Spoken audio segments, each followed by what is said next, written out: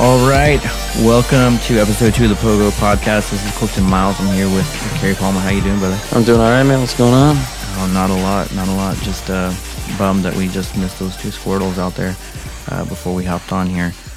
But I want to give a huge shout out to everyone that listened to the last podcast. We had a pretty good set of feedback from a lot of people about the info we covered, so we're glad everyone's listening. Be sure to subscribe to the channel so you get updated when we put new ones out. We're, I guess, going to be trying to do these weekly, and just make sure you subscribe on Podbean, on iTunes, and or even on SoundCloud. So so we're excited to be here for round 2, and anything cool happened for you this week, Pokemon related? Let me think, man. Well, I got enough candies for another Dragonite, so that's a plus for sure. I don't think I played a whole. Oh, I did hatch a second Lapras, so that was pretty sweet as far as candy value. I mean, it was not great. It's not great CP or IV wise, but the candy was valuable for the one I already got. Even though it felt real bad because I'd already clocked like 20 kilometers with the first one, so I was like, whatever. But I'm already out of those candies, so you just get back to walking. Yeah, I just filled it full of them, man. I was like all the way up with you, as far as you can go, and it's still not maxed out. So, did they have the same moves or different moves? Same moves, and they're not even that good, man. Like they're average. They're average moves. It's a Lapras, so it's all good. So, for me, I hatched a Charmander today, which is awesome. I spent probably 3 hours grinding it out in Austin at the Charmander nest, and I left with I was short like 15. I was just so burnt out from walking and walking and walking and walking. It felt like I spent the day at Six Flags or something. It was crazy. Oh yeah, it's rough, man. It's rough out there in this Texas heat, and so hatching one was really cool because it gave me 10 candy. So I'm 6 short of a Charizard. But the coolest thing is at that nest I caught no good Charmanders. So hatching one served as a cool way to get more candy and also get finally a good. Yeah, that seems to be the only real reliable way to get a solid IV starter. Everywhere, the ones we just encountered now were garbage. They're horrible. Yeah, I don't know why it works like that. It's odd to me, but that seems to be if you hatch one, even if it's low CP, sometimes it's worth keeping that bad boy because those are rare. Those IVs are worth their weight in gold for the starters for sure. That's right. That Pokemesh is just absolutely unreal. Are we talking about that yet? Are we talking about those new features? Or have you done a video on that? No, I've done a video. I'm about to release it once I get my YouTube copyright stuff sorted out. It's a little bit chaotic right now. But yeah, I mean, I don't know when I think it's supposed to come out Wednesday-ish. Okay. Cool. Around then. But yeah, anything that's on the scanner shows IVs, dude. I'm not even gonna get into that. It's just absolutely unreal. Bonkers, man. It changed my life. I looked at it and I'm like, you know what? Normally I'd be like, yeah, I'm gonna go get that. But now I'm like, nah, that one sucks. Yeah, I mean, you guys got to subscribe to his YouTube channel. It's Professor Palmer on YouTube. That video, he's going to show you guys some stuff that's going to blow your mind. I had the opportunity to look at it firsthand just a little bit ago. We found the Squirtle on the grid, and so we went out and tried to grab it. And while we were out, we found another one and a couple other cool things. But yeah, it showed you the IVs on the screen, so you could make a decision about whether or not you wanted to waste your time going in the middle out there. of the night. You're not dressed. How worth it is it to you? Yeah, sometimes that's the little push you need to decide one way or the other. So yeah, make sure you check out that video when he puts it out. It's absolutely unreal. But I guess we'll go ahead and get started. Segment 1 here, and I'm going to talk about this Pokemon Go Plus because that's the newest feature. This new segment, or segment 1, is going to be dedicated to a new feature, and we can talk about the Pokemon Go Plus, this little device that's supposed to be $35, but you can buy them off crazy people that went and bought 30 or 40 of them at once for $75 or something crazy. I've seen some on eBay break hundreds of dollars at this point. It's insane. Yeah, it's absolutely crazy. But overall, I have to say, I'm 100% torn on the device itself because, it's good. It's absolutely incredible for tracking your distance. It almost feels like a Fitbit.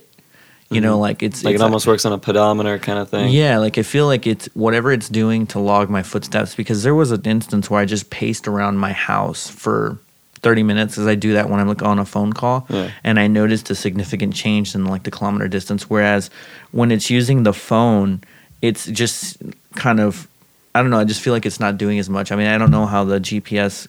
I have to imagine it's because the GPS, once that's Bluetooth to your phone, it's probably GPSing that and not your phone. But maybe, I don't know. I mean, it could just be more accurate through that. Yeah, I have no idea. But if you're buying this thing to catch Pokemon for you, then you will be massively disappointed. So the rumor that I had heard, or the piece of information I had heard when I found out about this thing, was that if you had already caught that specific Pokemon and it encounters it, that it was going to automatically catch it for you, and that you would just throw a ball at it and it would catch it for you. But it makes more sense that it does it the way that it does, because, I mean, how crazy would it be if you just automatically caught everything? Yeah, it would be almost a pay-to-win situation. That with $35 and you're a lot better than everybody else. Right. And so when I first activated it, literally the first 6 things I bumped into were just, they fled. It said the Pokemon fled. It gave me a push notification about it. And I was like, what in the world? And I looked, and it was just really random stuff, like a 300 CP Pidgey, a 260 Rattata or whatever. But I was really disappointed at the flee rate. And I've thought about it since, and what I can really say is that when I try to catch those common Pokemon, there's a rate at which they bust out of the balls anyways, that it may end up kind of being the same. You know what I mean? Yeah. Like, if you average out how many balls it takes for me to catch a Pidgey if I'm throwing at it, versus this thing is telling me literally anytime I'm running into something and I'm just randomly saying, okay, throw a ball at it, and then it runs, at least I'm not wasting additional balls trying to catch it, but I'm throwing a lot of balls out there and, you know, catching, I don't know, 60% of them, I'd say, at this point. But that's pretty much the gist of it. I mean, it'll blink green if there's a Pokemon, and you can tap the little button, and it'll throw one regular Pokeball at it.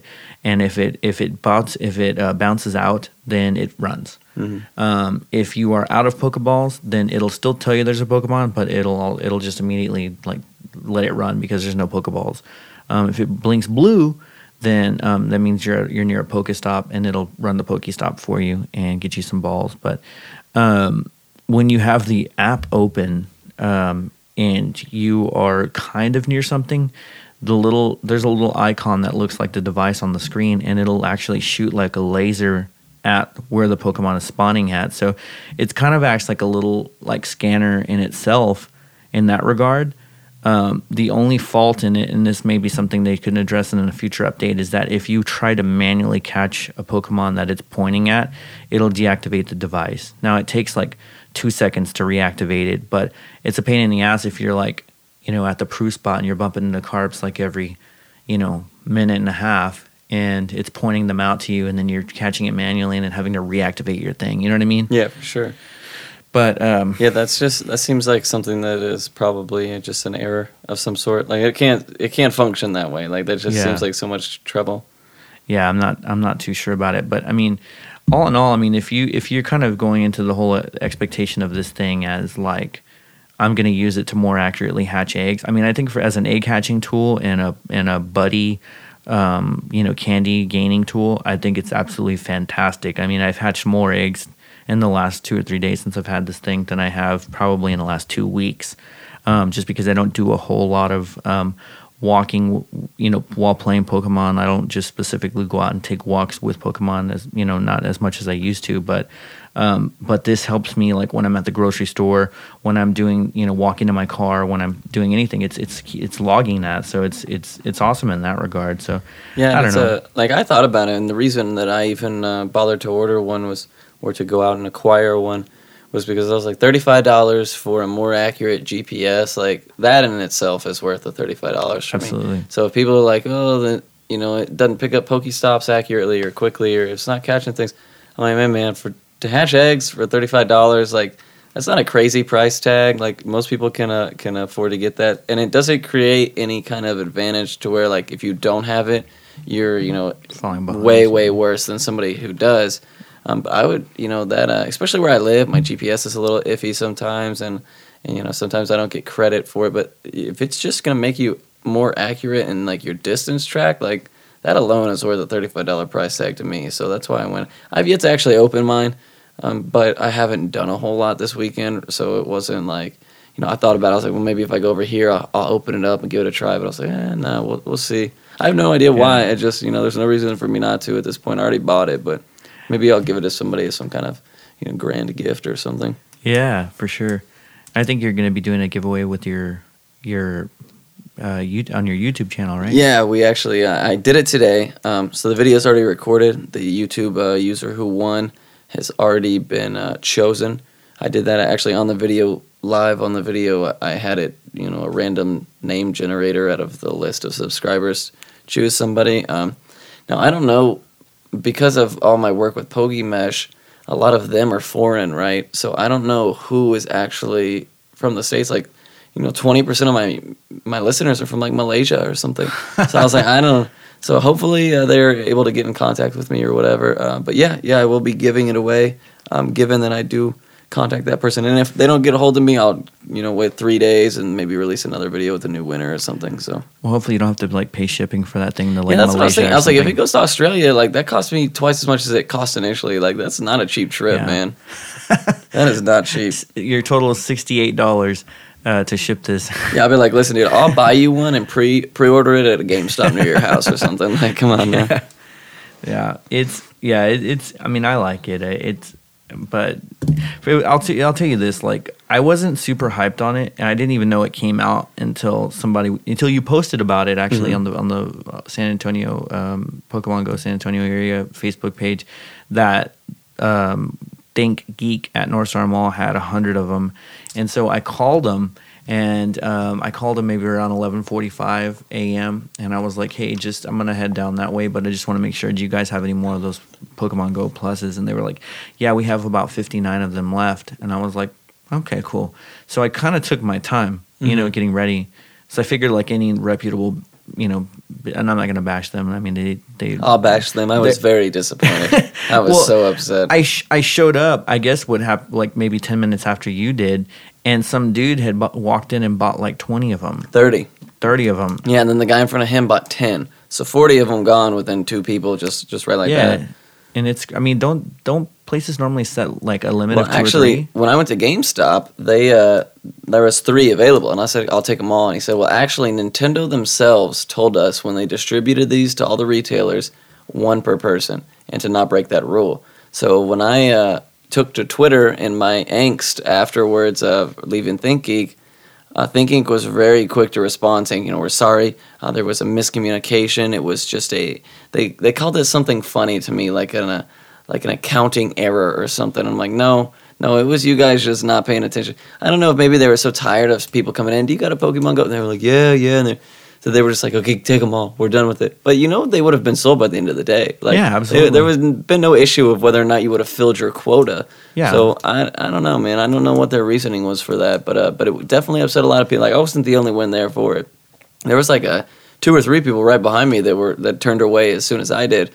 So I know that there was some disappointment to go around, but I took to Twitter and they said, we're sorry. We should get our new shipment in sometime this next week. We'll get your name down to reserve one. And I was like, that doesn't make it okay, but I'll take it.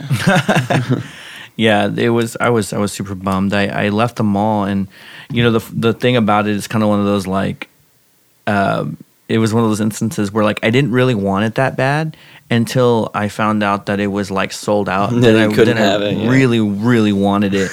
So I drove to this GameStop, and luckily someone had just canceled their pre-order, so I was able to grab one. But it's cool. I mean, if I had to grade it, give it like a 1 to 10, I'd say it's like a cool like 7, 6.5. Like, it's $30. I mean, who really cares? I mean, yeah, and for the price tag, like the simplicity of it is, I mean, I think it's kind of ugly. That's my big, and the bracelet that comes with it is very horrifying. Ugly. Yeah, so ugly. I don't even use it. So I was like, that looks like my grandma's couch pattern or something. It was rough. But for $35, like what you see is what you get, and the service it provides is $35. It's up to you whether or not hatching eggs is with more precision is worth $35 to you, and if it is, then by all means. But if you look at it just from that perspective, everything else is extra, Yeah. So. Yeah, and I mean, it comes stock with the like belt clip, and so I found myself putting it on my like belt loop and just kind of hiding it under my shirt, and then I kind of feel like I'm like in the late 80s, like with a beeper or something, because it's just vibrating on my belt loop, and I'm like, or a coloscopy bag or something. yeah, it's like I'm not trying to strap this thing to like my front pocket or something like that, but anyways, yeah, that's my take on this, on the Pokemon Go Plus and what it is. So I mean, if you find one and you want to hatch eggs quicker and get candies quicker, then grab it. It's cool. It's definitely worthwhile. Segment 2 here, we're gonna continue what we started last week with our segment of myths, rumors, and just misunderstood facts. And I know we were talking, and Kerry had mentioned that he's seen basically, or had an abundance of questions and information regarding the height and weight of different Pokemon. And how do you want to address that? Because I know that it's been kind of like bugging you a little bit. Yeah, I almost had planned to like soapbox rant almost a little bit about it. Do it, man. This is your It's like I don't want to blame these people because my background in video games is pretty deep, right? Like I've played a lot of games since I was little. So a lot of us people who have played games before and then play games now, like we understand what flavor text is. We understand that not everything we see matters, right? And that's usually pretty easy to determine pretty quickly. Well, this height and weight thing, like I will still to this day find people saying, hey, they'll ask the question, hey, it's not just, hey, does height and weight affect something? It's a matter of, this thing is this strong, but its weight is really small, so I'm not going to bother evolving it. Or somebody will say, this is extra large, and when I evolved it gave me hyper beam. And then they'll like draw these correlations, and I'm like, no, hold on a second, man. Height and weight don't actually affect anything, and if they do, it is not anything we actually know about. And I have a sneaky suspicion it doesn't. It was just Niantic's attempt to create some uniqueness, so that one Cubone is a little different from another Cubone. So you and your buddy got two Cubones. There's some personality to them almost. Yeah. And I still see people, and what's worse is I'll see people ask the question, should I evolve this? It's more CP, better IV, but it's smaller than this extra large. And when I see people actually say, yeah, no, dump that one, the extra large is the ticket, I'm like, well, enough people believe this for them to be passing it on almost as like as a lesson. And it drives me insane. Because I'm like, listen, man, we've told people, in my process to, when I look at something and I'm like, well, what does this affect? I in my head, I'll just quickly be like, okay, this is extra large. You think about when you're attacking a gym, you can't attack any faster than what it allows you to do. So obviously, like size is not coming into a factor at that point. You don't hit harder because the damage is already predetermined based on the move. So then obviously like weight and size, it doesn't impact that. So like, other than, what you would assume bigger means hits harder and slower, and, smaller means the opposite usually. But once you get a feel for the gyms and how battles work, it's pretty easy to determine that that's not the case. Like, okay, you got a fixed speed that you're going to attack at based on the moves, and a fixed damage based on the moves. And that's going to happen every time. And it's just strange to me that people still... And, the big thing is, whether it be Google or Facebook groups or whatever, I'm like, you know what, dude, just look it up. There is more than plentiful resources for you to find this kind of information.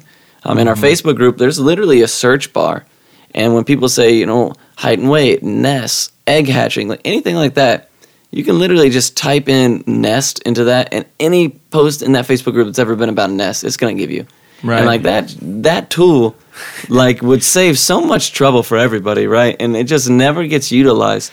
So I'm like, how many times have I answered this question just today? And you could just type in, egg hatching or height and weight or just height, and it would come up.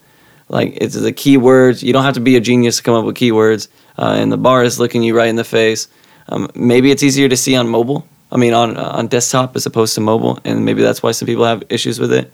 But there's like a little magnifying glass search thing, and boom, most of your questions have already been answered. And maybe that's why it really irks me, rather than people just, believing incorrect things, is that the frustration of, dude, I've answered this.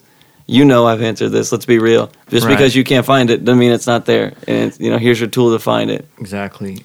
The only people that do not bug me who ask questions about things that we've answered 1,000 times are the people that come in and say, I'm not from this area, but I want to know. That's excusable. I do that actually all the time. If I think I go pick up my daughter in Temple occasionally, and when I do that, I actually join the Temple Facebook group and said, hey, while I'm sitting around here waiting or whatever, what do you guys got available? And usually people are pretty receptive, and we as a group are pretty receptive about that as well. Absolutely. The issue is when it's people that you see regularly, or they'll ask questions that let's say, hey, I went to this place and it's not a nest, or I can't find the nest list that you posted yesterday. I'm like, dude, first of all, if you've been here long enough to know what the nest list is, you know where to look for it. Yeah. I have it available in hyperlinks, PDFs, it's pinned to the top of the group. It just drives me. And then another thing, some people still believe that Eevee's moves determine what it evolves into, or the Eevee naming trick.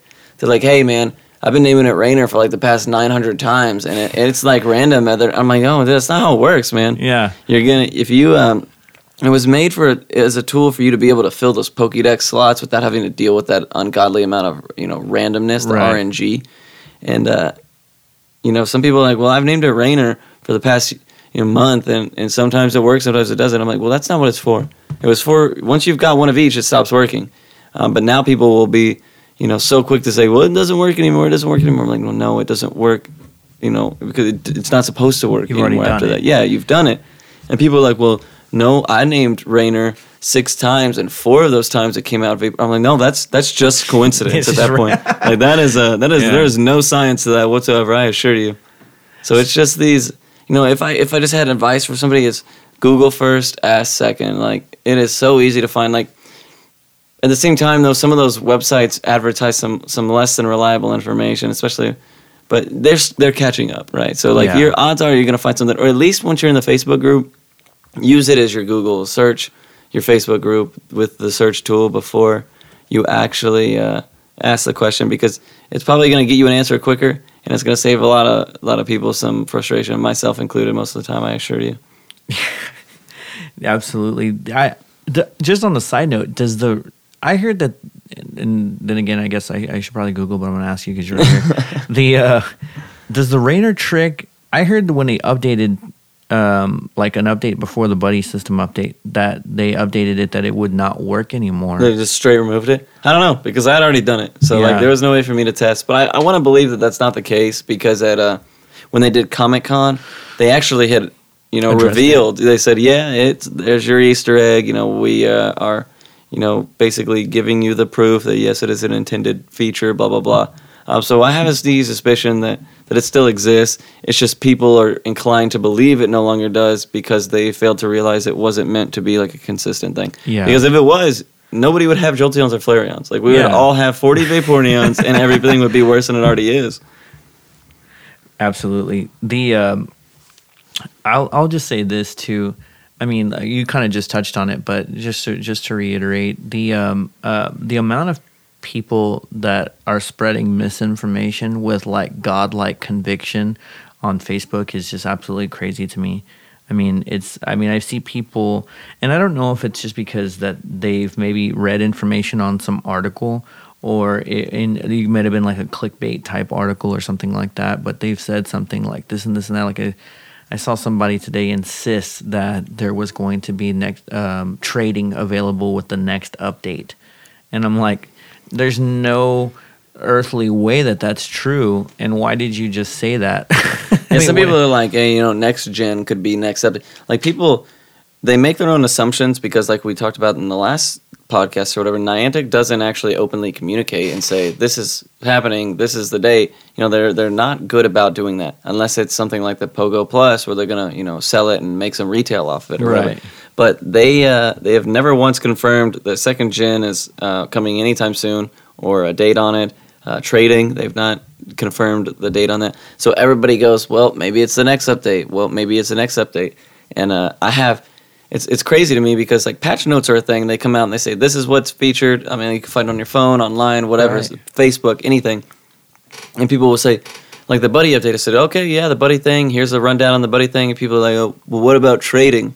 Like, no, it's not in there. Don't you think somebody would have said something about it? Oh my God, look, we can trade all of a sudden. Like, you need to relax, man. The whole trading thing. First of all, the trading thing, in my opinion, is not good. Like, I'm nervous about it because, as I've seen in multiple other online games and things like that are very user-driven, trading turns into some kind of black market ordeal, or you make a level 1 account and load it up with a bunch of good stuff, or you, in exchange for a Dragonite, somebody will, tip you with $500. It becomes like it becomes like almost a dishonest kind of, and I'm sure that there are ways to deal with that, but like a pretty popular game called Counter-Strike Global Offensive, CSGO, real popular first-person shooter.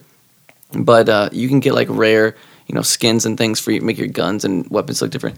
And that's cool, right? Well, people actually are able to log on and through a marketplace purchase them from each other. So real money is being dealt with here, and if that's the case, it could like destroy the economy of the game, because if somebody was willing to pay, $1,000, they would be the most unbeatable person on the earth if they were willing to just, through money, acquire all the strongest, most intense things that they wanted to get. Yeah. And then it would also give birth to spoofers having reason to do things. Like if they could trade something for money, you could have spoofers rampant, right? Because they know, who cares if I get banned? I'll just make another account, continue doing it because I'm selling and making money off of this. Absolutely. This was a big problem with like Warcraft, yeah, right? exactly. Selling gold and selling Yeah. money and things like exactly, and it's or selling items to people Or things your like entire that. account. Yeah, and that's why you will name yourself something silly and not care if you get banned, and if you get banned, so be it. But if you're making money off of this, who cares? It's it just opens the world to so much more trouble, which I think is why they're being so under wraps and so thought about and real slow about it. Yeah. Because it is it could easily shift the momentum in a couple of different ways, and it's very, very hard to deal with. So I know that you really want to trade your Gyarados to your buddy, or somebody's got like region exclusives for you, or the Traveler. The thing is that until we know what's going to happen, maybe you can trade Stardust. Like I, for one, would do just about anything for someone to trade me Stardust at this point. I have like almost my 4th Gyarados. Like I'll give away some Gyaradoses, but He will do unspeakable things yeah, for Stardust. I will do just about anything, and I mean anything for but it's exciting in theory. But if you like, I'm almost done with my Pokédex. So like at this point, what do I need to trade? Like I'm not that jazzed about it. What do you need still? I need a Blastoise. I need a Muck and Grimer. So you need Muck and Grimer. Oh no, I actually caught a Grimer. So no, I just need a Muck and Blastoise. Yeah. Awesome. Yeah. Well, I'm glad you got one of the Squirtles. Yeah, no, I mean I still got a long way to go, man. I'm on like 18 candies or something. It's pitiful, but so be it. Well, I'm excited about. I'm with you 100% about the whole game, the potential for game destruction with the trading, with the whole trading topic. But I think if not to get into like too much speculation, although I do love speculation, if they were to police it or set it up in a way that prevented some absurd stuff from happening, like I'll trade you my, Charizard for a Caterpie, and I'm gonna throw you $500 Yeah, or exactly. whatever. Like if it was like mid-grade evolutions for mid-grade evolutions or something like that. I mean, I don't know how they would do it, but it's gonna have to be like super particular in the way that they set it up in order for it to not get abused. It's very specific, and it's got to be very refined. And the issue is that they don't have actively ways to test that and iron those issues out. And all it's going to take is one day for it to be really, really absurdly broken, and them to patch it, and it'd already be too late. Like after a day of people just running rampant with no restriction, whatever, it's already ruined everything at that point. Yeah. So they got to be very, very particular about what they do and how they release it, and then the way, shape, and form that they do release it. So, and that's the same thing with the first or the second gen. People are saying, "Oh, second gen could come out winter," but I have a suspicion that it will be based on like user load. Like, okay, we're starting to see a dip in daily players. Okay, well here's your longevity. Let's release another generation and coast for another 6 months or something like that. But if you think about it, like we don't even have all of the first gen right Yeah. now. Like the legendaries and Ditto, and like that's not even in the game. Yeah. So like we got a long ways to go before we're expecting things that didn't even exist at this point. I honestly, truly believe, even just thinking about it right now with you, that until we can get the game to be like a fully functioning game, as far as what I mean by that is like the trading. Well, we already know the trading's going to happen. But I mean, I went back and I watched the trailer for the game, like the beta trailer that they released like a year ago or whatever, before the game even came out. Kind of demoed what the game like was. the group fighting and stuff like that. Yeah, like there's gonna be like other mechanics to the game that are introduced, and I fully believe that those other mechanics would be introduced to the game before they start integrating like next gen Pokemon. And if that's the case, then I wouldn't think that there'd be next gen Pokemon for another year. Or at least, that's how I said next summer maybe. Like I would like just looking at it from a how much work can we handle and how much craze and people and all the things they got going on right now. Yeah, they are in a delicate shape. The game is starting to die down on people who've never played. Like the casual players are dropping it, but it's still got like a diehard, solid, consistent fan base. Yeah, and at this point, they're trying to implement new things as well as release it in new countries. Like they're still covering a lot of information, so they could be so far away from second gen, like it's not even funny. But people are creating this unrealistic expectation of, by December, by October, or something like anything. And it's just, you shouldn't bank on that happening. Like you shouldn't let that, that belief that something else extra is going to come along to, basically that's what you're just going to hold off for or whatever. So play the game and enjoy it as it currently is, and don't expect anything extra for a while because, like the buddy system was cool, but in the grand scheme of things, that's a very minimal thing to create because they already have the way the distance is tracked. They already have, how candies and stuff work. Absolutely. So all they got to do is basically plug some kind of, program that allows the Pokemon to be selected and to show up in a window just like your character does. So a tinier character screen, and then calculate the distances together. Yeah. So like if you think about like the things they've implemented, they're not like crazy outlandish. This is a whole brand new trading system with a whole new UI that we're going to have to create and a whole new way to like encounter other people and things. Right. It's like that's a lot of work, and a whole other generation of Pokemon is that's like the second game basically. That's if we don't even have a functioning scanner yet within the game. I mean, there's no way that. How long has that been in testing? The Pokestop scanning, like that's San Francisco's had it for like a month. Yeah, and I haven't even seen anything like that over here. So I know that so we had and we don't have an abundance of Q&A yet, but since it's on the topic, I'll go ahead and address this question. We've been talking. It's from one of the users on the post, Eddie Saldana. He asks, when are the next gen Pokies going to be released? So we've just talked about that, so we'll go ahead and just count that as the answer to that question, Eddie. But for just to flat out give you an answer.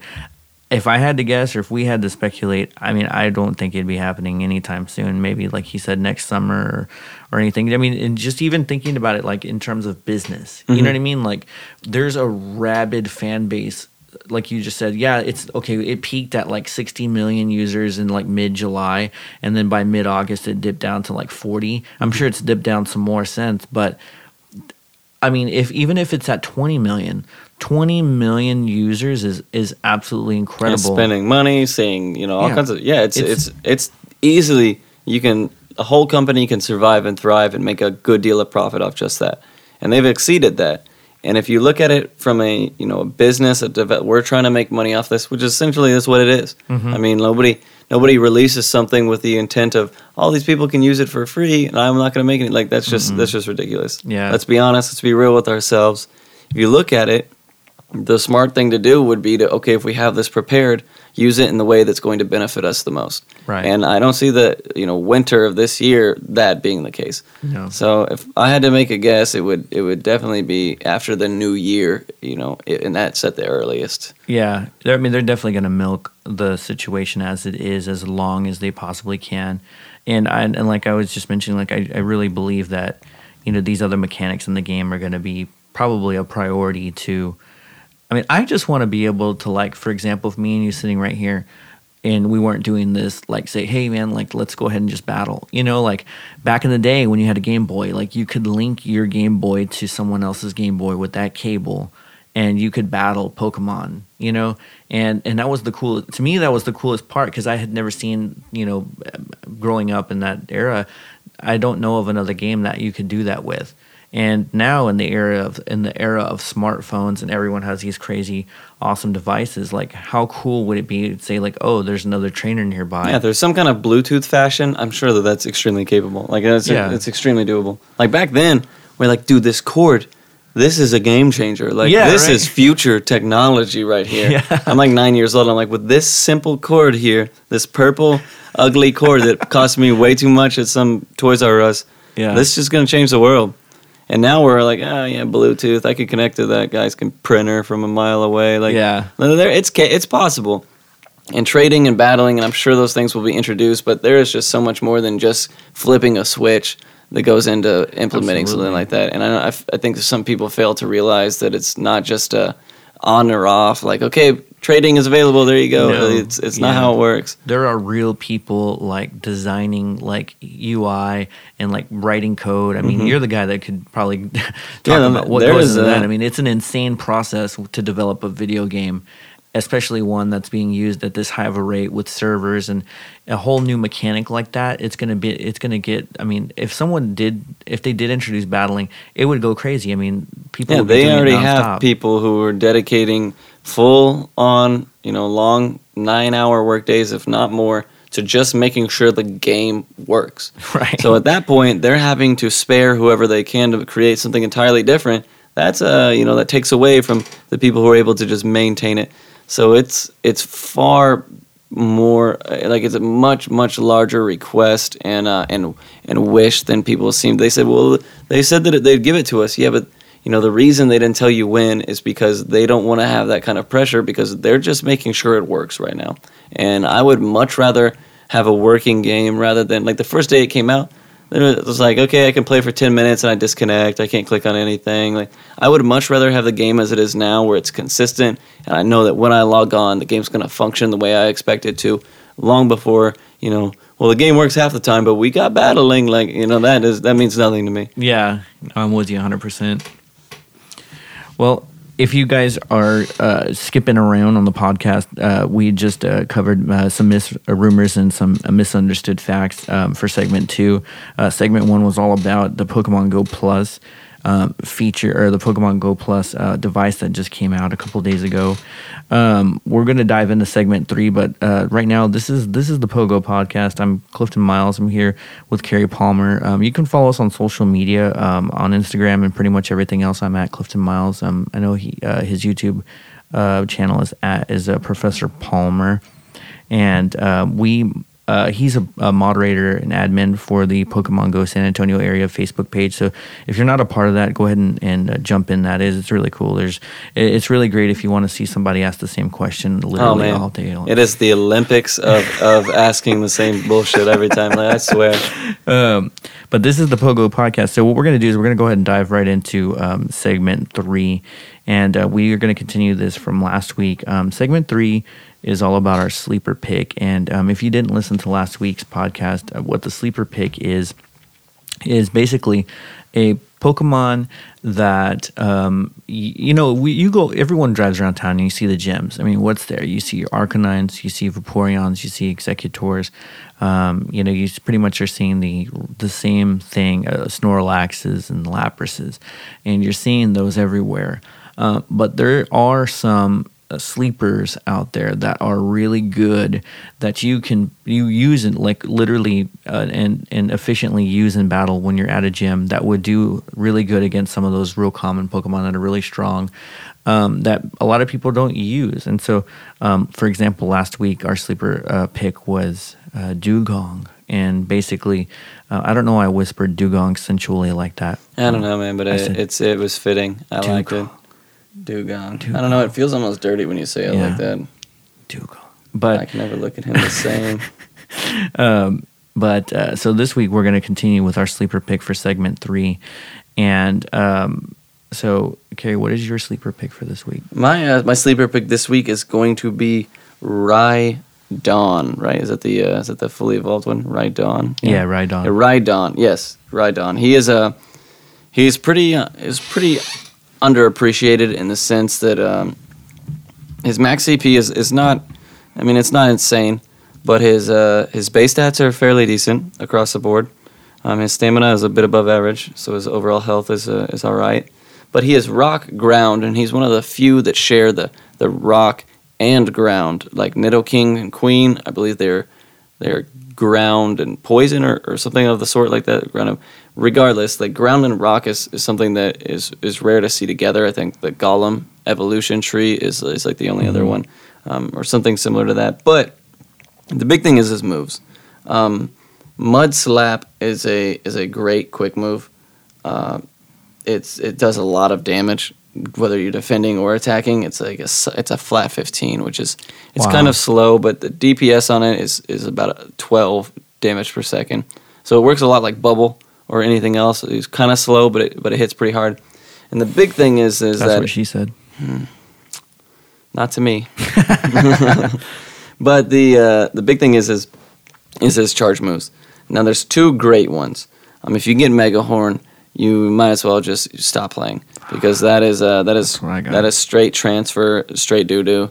I'm just gonna make you feel as bad as I can by just explaining how bad this is. Mega Horn sucks. It's not bad. The damage on it is all right, but he gets no stab from it. It's a bug, and bug is not great, honestly. Dude, I'm bummed, man. Now the reason I would say Stone Edge. Like, if you can get Stone Edge, that is the dream. What is that? It is a 80 damage charge move, so it's one big bar as opposed to like many little ones, which is good in general for defending, especially for offensive usually.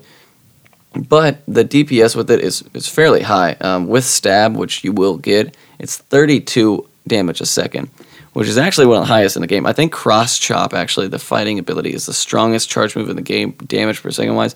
But this is up there, and the reason this is up there is because it has a 50% chance to critically strike. It's the highest critical strike chance in the game. So that move? Yeah, with just that one move. So if you use Stone Edge, you're getting stab, it's doing 32%. It has a chance to critical, which I believe is another 25% increase. So just in that ability alone, or close to that, maybe it's even more than that. But regardless, this is the highest critical chance ability. So if you're fighting something that's weak against rock and you're using him, which is a good situation to use him in, he's doing work, and even if you don't get it. And then the second best charge move, in my opinion, well, some people would switch the positions. One is better than the other, but Earthquake. And we all know Earthquake. It hurts, does like 100 damage. It's crazy, yeah. It's cool. The animation's dope. So that's all great, all well and good. The DPS is actually a little less than Stone Edge. He does benefit from Stab, whereas Stone Edge is about 32. Can you articulate for those that don't know what Stab is? Yeah, Stab is a same type attack bonus, which means that if a Pokemon that is that type is using the move that is also that type, so a fire Pokemon using a fire type, that means that he's going to benefit from the same type attack bonus. Now, both of your moves don't have to be it for it to benefit from it. Like, it's just, if your fire Pokemon is using a charge quick move that's fire, you're going to get it, and that exists the same for any other type of Pokemon and move. So if you're the same type of Pokemon as you are your move, you're going to get a 25% increase in damage. Now, for Stone Edge, which is rock, Rhydon obviously is a rock Pokemon. He's gaining that stab, which just gives him extra damage for free. Now, if you're fighting something that is weak to rock, it then takes 25% increased damage as well. So, all of that added together, you're doing a good deal amount of more damage than you would be in general, just for using Rhydon in that situation. And Gotcha. That itself is worth, quite a bit. His base stats are good. He's relatively tanky, but when that Stone Edge crits, I promise you, I have it on my Kabutops. That thing trucks. It'll outdo Hydro Pump. It'll outdo Hyper Beam and all that stuff when it crits. Like, it's doing like 140, 160 damage, something like that. It's insane. So if you thought your Snorlax using Hyper Beam was straight deleting people, like this actually. But the problem is it's obviously not as consistent since it is a 50% chance. But if you're using him in the fringe situations where you need a rock type, which is not too frequently, he's the one to go to. Like, if you're one of the people that want a strong one of each type so that you can maximize your efficiency against gyms, then he is my personal go-to if you have that move. And even if you get Earthquake, it's not bad. Like he still does good, but the Stone Edge, and it feels good when you just see that health just like vanish all at once, and you're like, yeah, I just finished that guy, I just deleted that guy. How does he compare to something like a Golem or a Machamp? Well, Machamp is fighting. Machamp, his fast attack is one of the worst in the game. Machamp is just not in a good place. He's made to counter Snorlax. The fighting class, the fighting type in general is made against normal types. Like that's their advantage. So people thought, if we get a good enough Machamp, that'll be our Snorlax killer. Well, that's not the way it is, because it just so happens that fighting is weak to Psychic, and Snorlax's best move is a Psychic move, Zen Headbutt. So he has a built-in defense mechanism against the one thing that's able to beat him. So stupid. He's way broken. But Machamp is Cross Chop, this charge move Machamp has access to, is the strongest, DPS-wise, damage per second-wise ability in the entire game. The problem is that his CP is low, his max CP. It's just, he's rated like a 7.5 out of 10, whereas Snorlax and Rhydon and some other guys are 9.5, like things like that. Dragonite, Snorlax, actually I think might be 10, but still it's not great. Golem and the others, they do fairly well. However, their max CP is a little bit lower, and I don't know if they actually have access to Stone Edge. I would believe they do, based on the fact that it is rock and they are some of the only rock types in the game. But I'll actually check on that real fast. So speaking of, and this is going to be a noob question. I could have swore it's just based on the color of Machamp. I thought he was a rock. He looks like he probably lifts rocks. Yeah, like yeah. So Rhydon is a rock / ground. Yes. Okay. And looking at Golem and their tree, they are also in that same situation. But I believe those two families of Pokemon, the Rhyhorn Rhydon and the Geodude Graveler Golem, mm-hmm. I think they're the only two with those combinations. I could be wrong on that. Kabutops might be. Is Kabutops ground? I know he's one of the two. Yeah. I don't know if he's both. So Golem's family definitely can't get Stone Edge. So in the same situation that Dawn would be viable, Golem would be as well. I just think that Golem's CP multipliers are a little worse. So it's probably easier to find a Rhydon. Is there any, speaking of ground types, is there any instance that a Sandslash could be dope? I don't think so. As hard as it is for me to say that, he is so cute and one of my favorites. Kabutops is rock water. So interesting. It's two things that generally do not mix, but so whatever. But Sandslash is in an interesting situation where I think he might actually be the worst rock Pokemon. The ground, like fully evolved. What is he? He's just ground. Yeah. So first of all, having only one type usually limits your viability. His movesets are good: Mudshot, Earthquake, Metal Claw, Earthquake, things like that. So Sandslash does have Earthquake. Yes, but his max CP is a measly 1,800. Just like Tauros. Yeah, exactly. He's anything that doesn't break 2K, I usually will advise people against investing a good deal in. So he looks cool. Super cool. But as far as viability goes, there's not a whole lot. Like even things that he's strong against with a higher max CP value are eventually going to overshadow him. Yeah, that sucks. Well, yeah, because I really want to get a super cool one of those things and just throw it up on a gym. But dude, there are so many things that I'm just like, I want this to work so bad. I just want it, but it's just not in the cards all the time, man. Like Gengar, Alakazam, that's just the coolest Pokemon ever, man. Like some of my favorites. But it's just right now the game is just not doing them any favors. Shout out to people that throw cool stuff up at gyms just because I like looking at it. There was somebody had the Prue. There's two gyms that you can see from the Prue Magnolia location. Pancake House. Yeah. Somebody had a Gengar up at the top of one of those things. So dope. And I was like, dude, that's so cool. That was the first time I'd ever seen one up front like that, and it was just so awesome. But so shout out to that person, whoever that was. My sleeper pick this week, and this is going to be interesting because you're a lot better at articulating this than I am. So I might have you jump in with me here, is Wigglytuff. Well, for one, Jigglypuff and Wigglytuff, or perpetually my favorite Pokemon. I'll say that unashamed. I have a workout shirt that I wear to the gym that says "Working my puff into tough," and it's got a Wigglytuff and a Jigglypuff on it. So I have no shame in showing my love of Jigglypuff It's pretty intense, as masculine. Only because I'm married and have a son, and I can get away with No wearing shame at that point, yeah. a hot pink and black tank top to the gym. But with all that being said, Wigglytuff is actually super badass, and it was awesome to hear that, because when I started diving a little deeper into the game and talking with Carrie about sort of the mechanics of the game, Wigglytuff, by my understanding, equates to almost like last week's pick, whereas Dugong was like a poor man's Lapras. Wigglytuff is almost like the poor man's Snorlax, in the sense that he has a really high CP cap. His HP is incredible, and if you can get one with the right move set, he can be really awesome in the gym. And so as far as an offensive mindset, move set that you want to be looking for, I believe the offensive one is going to be Pound and Hyper Beam. Mm-hmm. And the reason being is that, as Carrie mentioned before, Pound is a normal type move, and Hyper Beam is a normal type move, and Wigglytuff is a normal / fairy. So whenever you do Pound or Hyper Beam, you get the stab bonus, which is the same attack. Same type attack bonus yeah. When you do those moves, and so they end up getting like damage multipliers basically.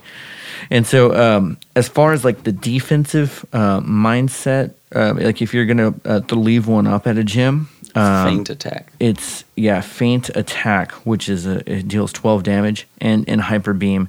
Now feint attack is a dark move, which does not get a stab basically, but is there anything weak to dark? There are a few things that are weak to dark, actually. I believe Snorlax is actually weak to dark, or it does increase damage. Like, you'll get the super effective. I know that dark is weaker against fairy, but the big deal, the reason that feint attack is because in a gym defending situation, your defender Pokemon will follow a pattern. It'll attack twice right off the bat, and then it'll attack in 1.5 second intervals. So the slower, stronger attack, since it's already relegated to 1.5 seconds, is usually going to win out in that situation. Whereas Pound is a little bit faster, but less damage. So if you're only going to be able to attack so fast, you want as much damage as possible. Exactly. So that's why sometimes you'll see the disparity there. Is there anything else you want to add as to why the Wigglytuff is awesome? I mean, her defense is not great, but what she lacks in defense, she makes up in stamina and general overall health. It's very solid amount. Not insanely hard to find. Most of her moves are not bad. So like, it's not a situation where, I got Twister, this is entirely worthless. Like, it's overall, I think it's actually ranked in the top.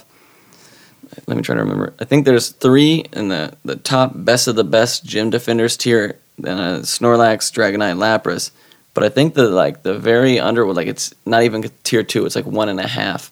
So like A, right? 1A. Yeah. And Wigglytuff is in there with the Poliwrath, the Slowbros, Executors, those are the common ones you see. Yeah. These are all Pokemon you see regularly, Vaporeon even. But out of those, Lapras, Dragonite, Snorlax, Slowbro, Poliwrath, Executor, Vaporeon, like Poliwrath and Wigglytuff, you don't see as frequently as the others. But they are just on the same level as them. They're both very good.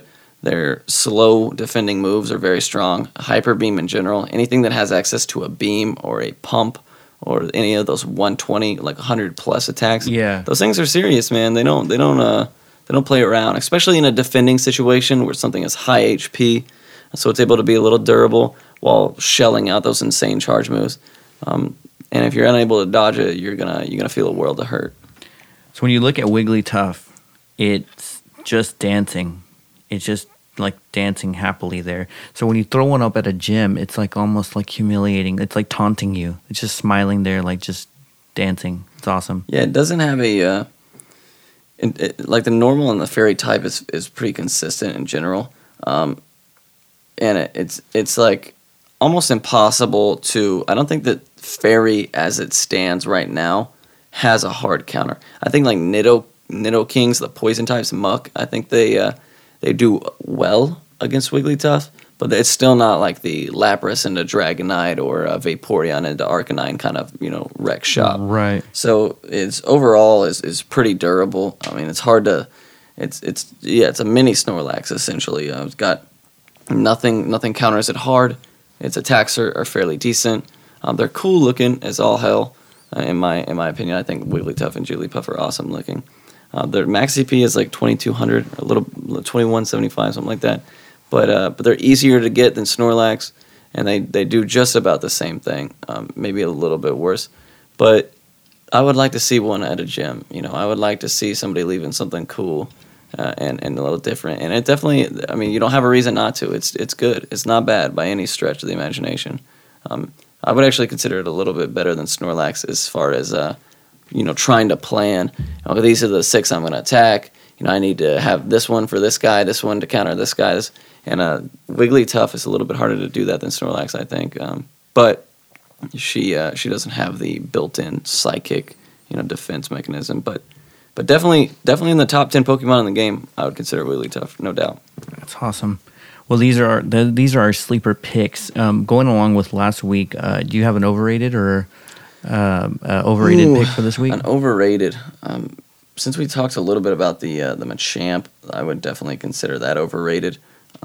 They're not great, but if I want to talk about the most overrated, and this is going to feel bad to a lot of people because around here it is a very common thing to hang out at one specific place. And I already know. And all of you guys are really, once you got one and done, you might as well stop because Gyarados is absolutely not good. He is not good. That's just, I mean, there's so many ways. First of all, getting Twister is a death sentence. Yeah. So that on top of everything sucks. The amount of candy it takes to evolve him, while thematically, like that's the theme of Magikarp, right? To get a lot of work done, and this little thing goes into something big and cool and awesome. But the issue is that for a water-type Pokemon, Vaporeon is just better. Just across the board. Better base stats, better health, more durability, attacks a little bit faster. Yeah. Gets Hydro Pump, Vaporeon has. So anything that Gyarados could do, Vaporeon could do much faster, and you're probably going to have 9 Vaporeons by the time you get your first or second Gyarados. And they gave it dragon moves, and it's not a dragon? Yeah, I mean, it's just, and it's, you see those commonly. Like, you see the dragon moves commonly. And I think Bite is dark. Yeah. Its main attack. So, it's just all over the place. Its max CP is nothing to write home about. So I would almost consider it deceptively overrated. Yeah, this is like an Onyx type failure. Yeah, maybe not to that degree, but yes, definitely. Once you put in 400 candies worth of work, you expect this thing to be it's not going down for no one, Yeah. Even Dragonite, they doesn't even take 100 or 400 candies. Like Charizard and all those. It's just so demoralizing to get Twister. And then it's even more demoralizing to realize that a 25 candy EV evolution and the Vaporeon is going to be infinitely better every single time. That is heartbreaking to hear. I got one that's 1158 CP Gyarados that has Bite and Hydro Pump, which I guess is probably the ideal moveset for that, right? Yeah, and that sucks that the ideal move is a dark move. He doesn't even benefit twice. And it sucks that its ideal move is something that Vaporeon does better.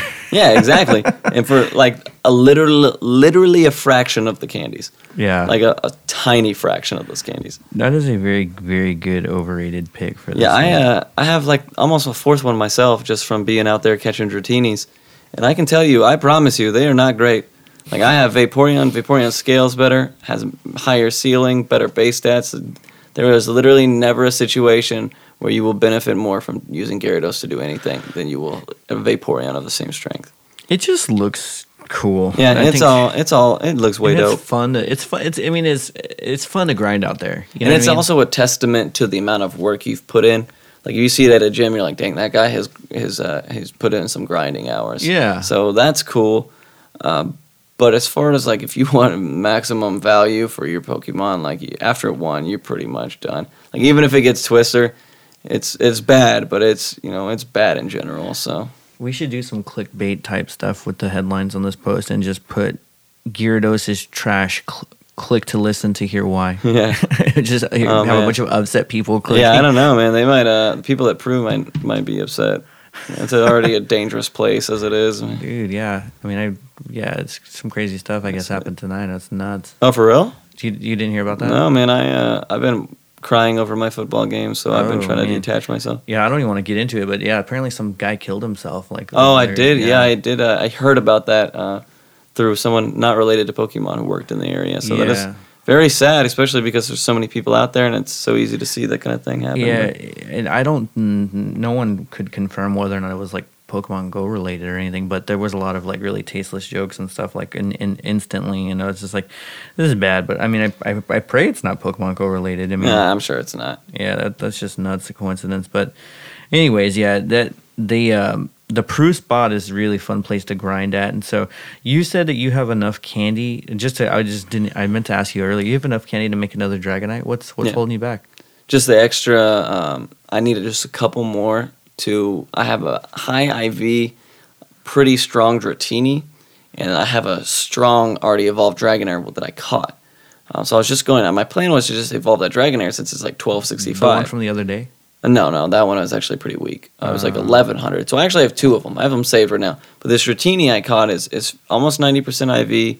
He's like 700 and something CP.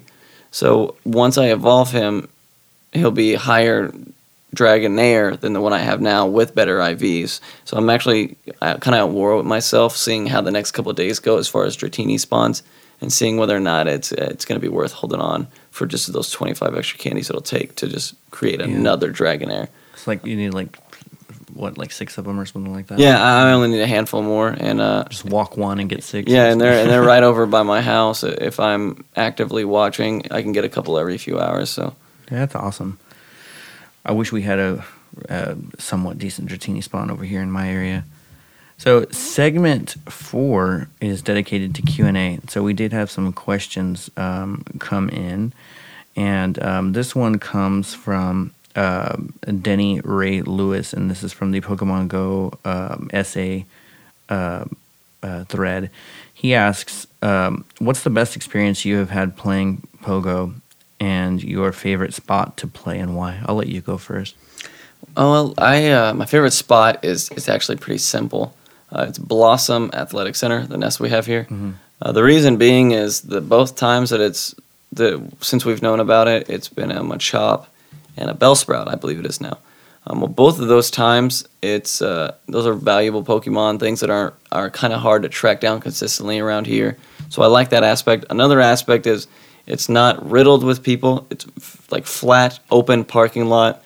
So nobody, there leaves a lot of room for silly errors, which at Gold's Gym we've seen those take place, and there's not as much, empty space for those kinds of things to occur. Mm-hmm. So you can just cruise at 2 or 3 miles an hour. Nobody's going to bother you. It's just huge open parking lot, and you just drive back and forth. You'll hatch a 10K egg in an hour of spending time there. Like it is huge. It is just efficient as all get out because it's all in straight lines and you cover the whole property.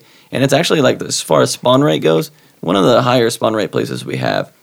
I think that Woodlawn Lake is actually the only one that's higher than that, aside from Prue, but that's its own special situation. But those 3 are definitely, if I had to recommend somebody, well, not now because Woodlawn is Onyx or something god awful. But when it was Ghastly, that was valuable. Yeah.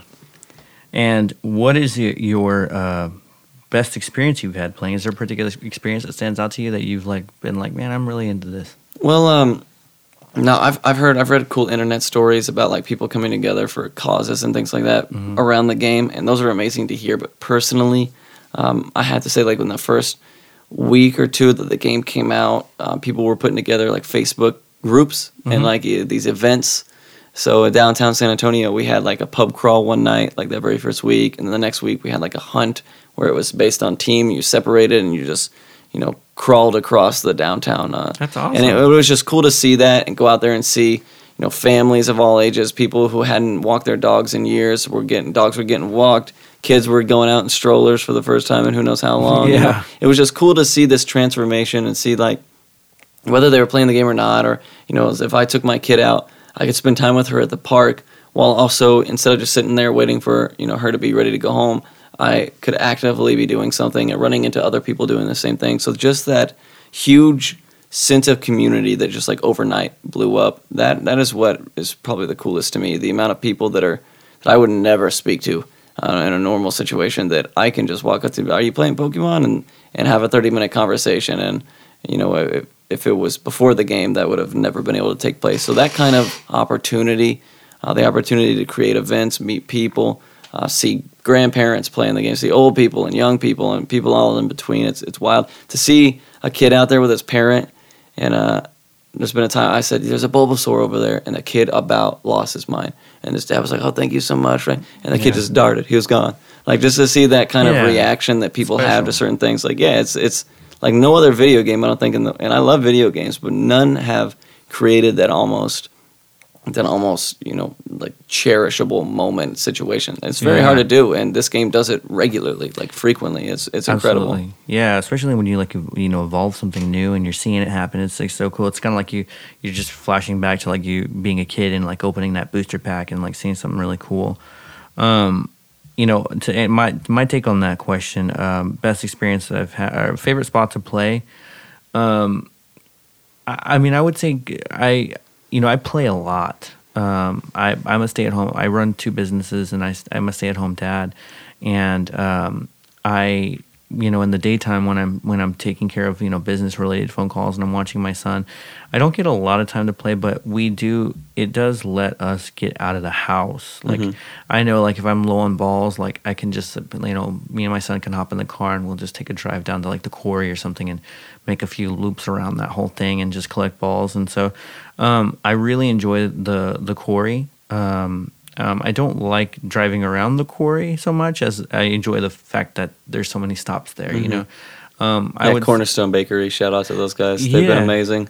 Do they do special stuff? Yeah, for $5. This is not a sponsorship thing, but just letting you know, for $5, you can actually get unlimited water, all the water you can drink, access to their Wi-Fi, and permission to be on their property. And from their property, most people know. If you don't, you can access all 3 Pokestops that are sitting there, which is cool because if security comes and says, hey, or you're taking up parking spots, people will ask you to leave if you're just loitering. Yeah. Well, they will claim you for $5. And on top of that, their food's good. And from inside the building, you can access it also. They've actually, the reason we don't get kicked out of there anymore is because they personally stepped in and asked security for, as far as their, that portion of property in front of them. Yeah. Just kind of, let people do their thing.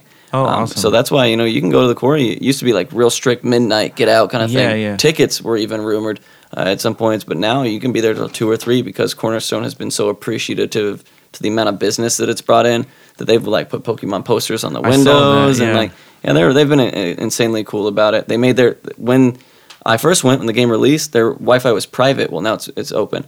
So they will let you, if you can reach it, you can get on it, man. Yeah. That's just, like, for people to do that kind of thing is refreshing because not everybody treats it the same way. Yeah, definitely.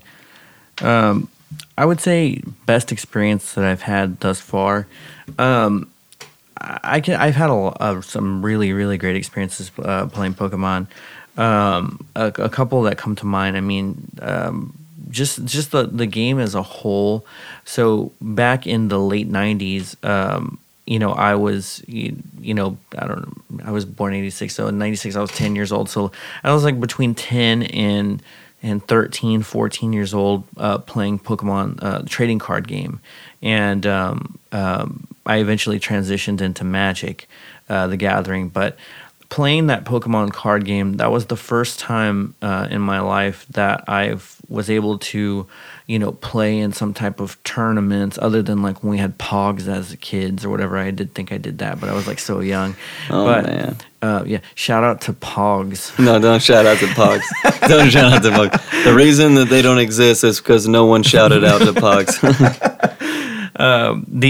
So the Pokemon trading card game was like, that was like the original Pokemania. You know what I mean? Like everyone was just going crazy about it. First edition Charizard, this, that, and the other thing. And so playing Pokemon Go has given me a really strong sense of nostalgia and really bringing back some of that, like, that just like childhood fun back into the life of a guy that was like overly stressed, running, two businesses and being a stay-at-home dad. Like, I have no shortage of like stress and anxiety. And so this game has been a really good outlet for me.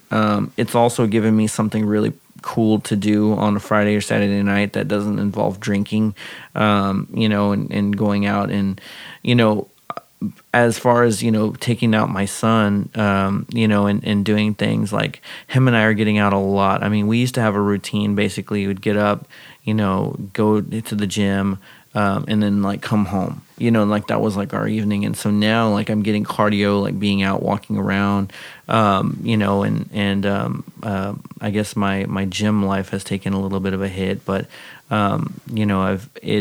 it's been a lot of fun seeing him. My son wants to watch Pokemon, on TV. He wants to watch the TV show, and so I would say that's a really great experience that I've had. Just kind of bringing him into this world that I got to experience as a young kid. Although he's only 3, like he knows all the names, and he knows what we're doing. He's even like memorized the sound effects. Like if he hears like the wow wow, like he knows there's a Psyduck there that just popped up, and he'll say like, oh, Psyduck, whatever. So that's been really special. Mario Zamaron asks, please go over the use of incense when there's no Pokemon in the nearby screen. Theories as to what pops up, difference between popping incense when stable versus moving, and any studies on what the actual boosts are. Now, one of the first videos you did was on this, and I watched it. And wow, really? You one of 9 people. Good for you, man. No one watched it? No, not very many people watched it, no. No, I watched the whole thing. Yeah, you popped up like a Pidgeotto at the end or something. Yeah. It was, in its theory, in the way that it is understood now, it's kind of up to how rare you determine Pidgeotto to be, whether or not you... Since then, I've heard some people, speculate some things like, oh, you have to be a kilometer away from the nearest thing. But my understanding is, if there are no Pokemon on your nearby, then using an incense, which typically spawns things based on the type of Pokemon in your nearby, at that point, if it doesn't have that to draw from, what is it then drawing from? Right. Well, the answer to that is it goes on just a completely random whatever. So instead of it, say you're in a mountainous area and you're seeing a lot of Geodude and Mankey or whatever the heck pops in, instead of drawing from that small pool of those types of things, being in an area where there's no nearby Pokemon, all of a sudden it opens you up to have a lot more availability. So maybe you can get something like a Staryu all the way to, like a Voltorb or something like that. Like, it gives you more opportunity to have things you wouldn't normally have access to. The problem is a lot of people have misconstrued that, thinking that if I go somewhere where there's nothing and I pop an incense, I'm guaranteed to get something worthwhile. No, that's not the case. I proved that in my video. Yeah. I got a handful of Paris, Pidgey, and Rats, fairly common, and then one of the 5 that I got was a relatively rare, more rare than the others. It was a Pidgeotto. Yeah. So it works in that fashion. Like, that is true information. It has been researched. That is the truth. But it's not like people are assuming, if I'm going to pop this, it's going to give me a Snorlax or whatever. That's not the case. You just now, instead of being limited to a small pool of stuff you don't care about, that you have the opportunity to spawn, now your pool is much larger. So you could fall anywhere in that spectrum, which means that you now have access to more rare stuff naturally. At the same time, you have access to non-rare stuff, but now there's a lot more stuff to choose from in general. Is it safe to say that you're pretty much guaranteed one rare when you're in I don't something? know. I haven't tested it personally enough, but I would say that I would consider. Well, first I need to touch on this. Like, the way incense works is, if you're sitting still, you're going to get one Pokemon almost on the dot every 5 minutes, and that's what I did in my video. And I did that because you can also spawn one every minute if you're traveling more than 200 meters a minute or something like that. So not unreasonable. I think you got to be traveling like 7 miles an hour, somebody consistently, in order to get 30 spawns at an instance. So not too bad. Well, the difference is that where I lived, I didn't want to run the risk of, if I was traveling in order to, meet that quota, was I going to have something then pop up on my nearby?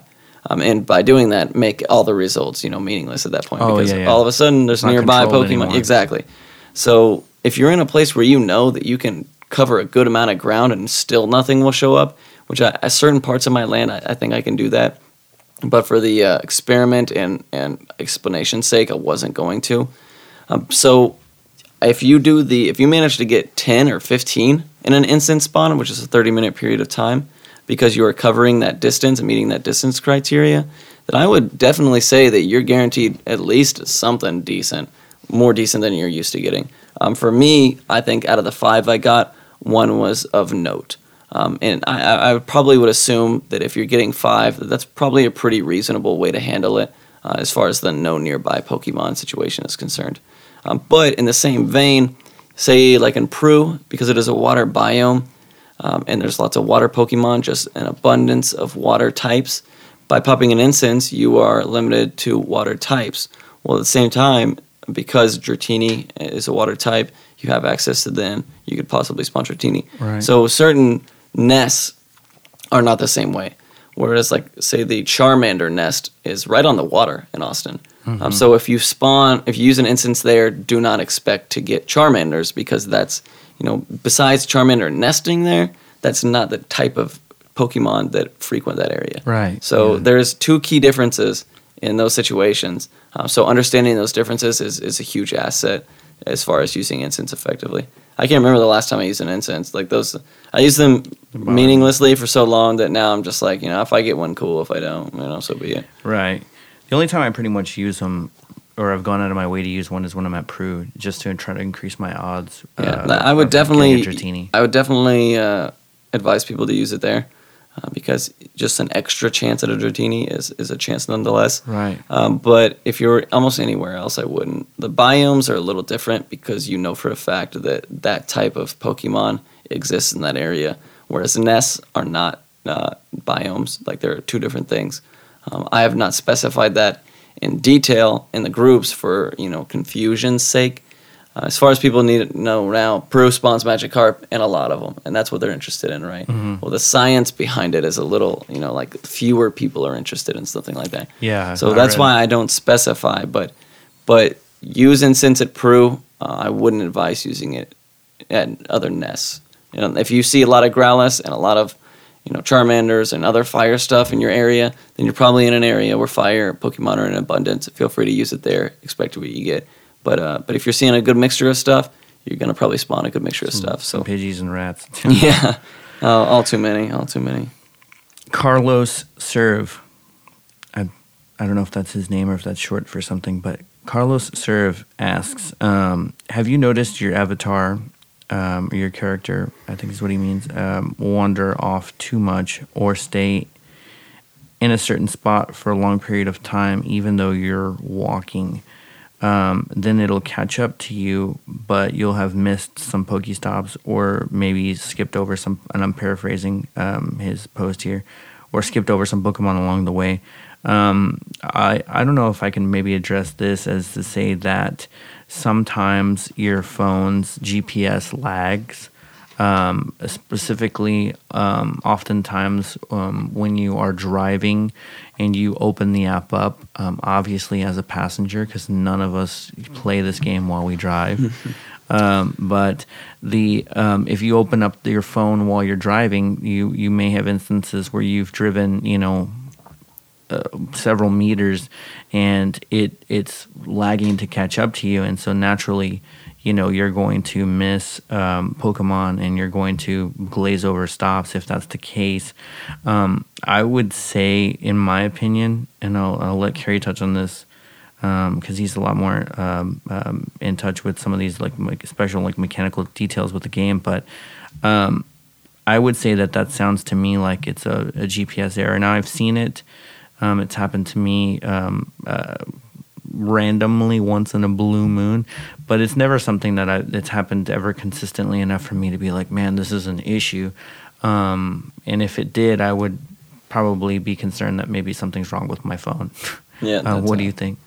Yeah, actually, when I started playing this game, I had a Samsung Galaxy S4, so pretty old. Well, certain areas I would get just like Landa Park. What's the other one? That's the Brackenridge. Those two places are pretty dense in trees. They're kind of like on the fringe of the city. For some reason, those highly dense tree areas and things like that, my Samsung S4 was just struggling to even put me near. Like, I wasn't even on the premises according to my phone GPS. And you'll notice that as each phone generation comes out, the GPS chips improve. So I have an S7 now, flawless GPS. So I would probably attest most of your character moving to. It is definitely GPS related. There's no doubt about that. Whether that be you traveling fast and slow all of a sudden and changing your speed, causing it to, kind of be confused. The big thing is if you got an older phone, expect to see that more frequently. But the good way to know that there's a guaranteed way that it will happen, and that is when you minimize the app, still have it running, you minimize the app, you bring up something else, and then you open the app again. Usually it takes your GPS a couple seconds to reset, and you'll see your guy kind of pace around in a circle a little bit. Not huge, not like he's covering a mile, but he'll, say, walk a step or two in a random direction. And that is a good way to kind of attribute. Does that happen to you when you do? Yeah, no, I was about to say, that's a great pro tip. Like if you, like right now, it's happening right now. My house is right here, and he's like walking over to me. And what I use that for is, so say I know that I can reach 3 Pokestops, but for some reason it's only letting me grab 2. Well, if I minimize and reopen, it might readjust me more accurately. Mm-hmm. So that's a good way to kind of test that out and see and reposition even if you wanted to put you somewhere that you're not actually, like give yourself a few more feet to reach something you need. That's another way to do that as well. So. Hashtag legal spoof. Yeah, it's not much, but it's something. So this is what I was going to touch on, which is actually something that you could play to your favor. Is if you just leave the app open long enough, there are times where I'm doing work late at night, past midnight till 2 a.m.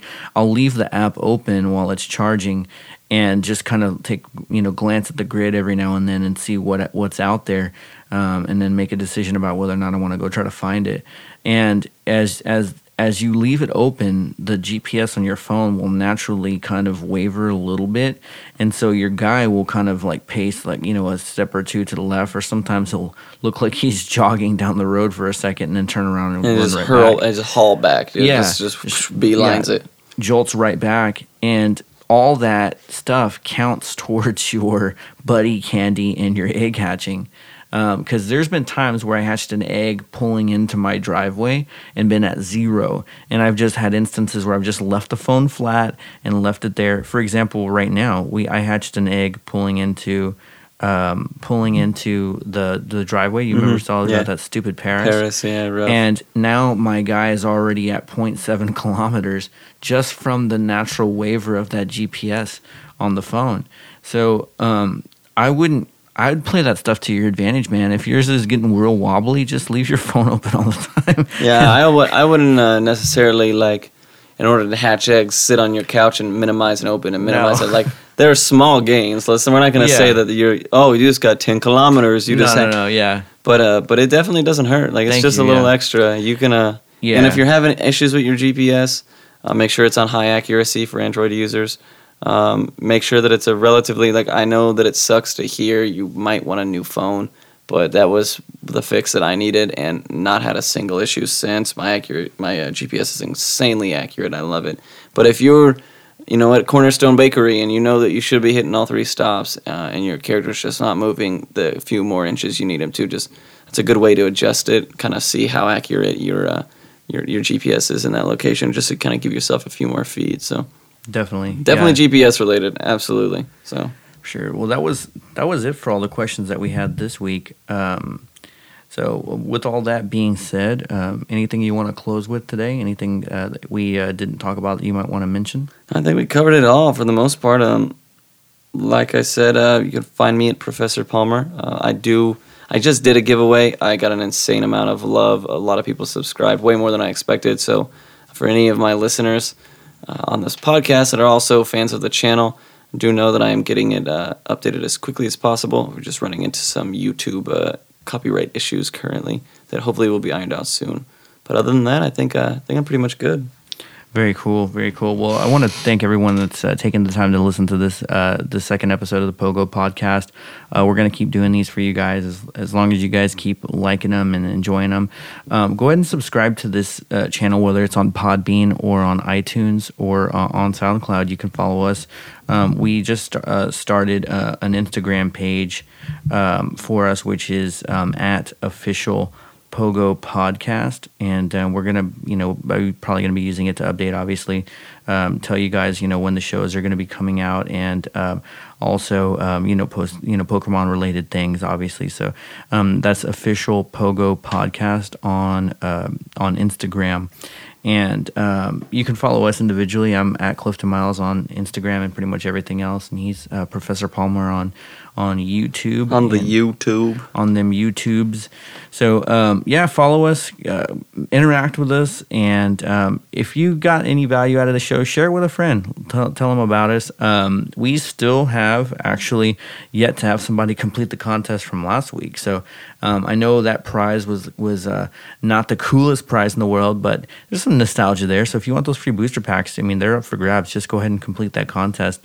And we're going to work on continuing to get some more sponsorships and hopefully get some cooler prizes to work with for you guys in the future. And so with all that being said, this is the PoGo Podcast. And Carrie, I'll see you next week. Yeah. Awesome. Take care, guys. Later, guys.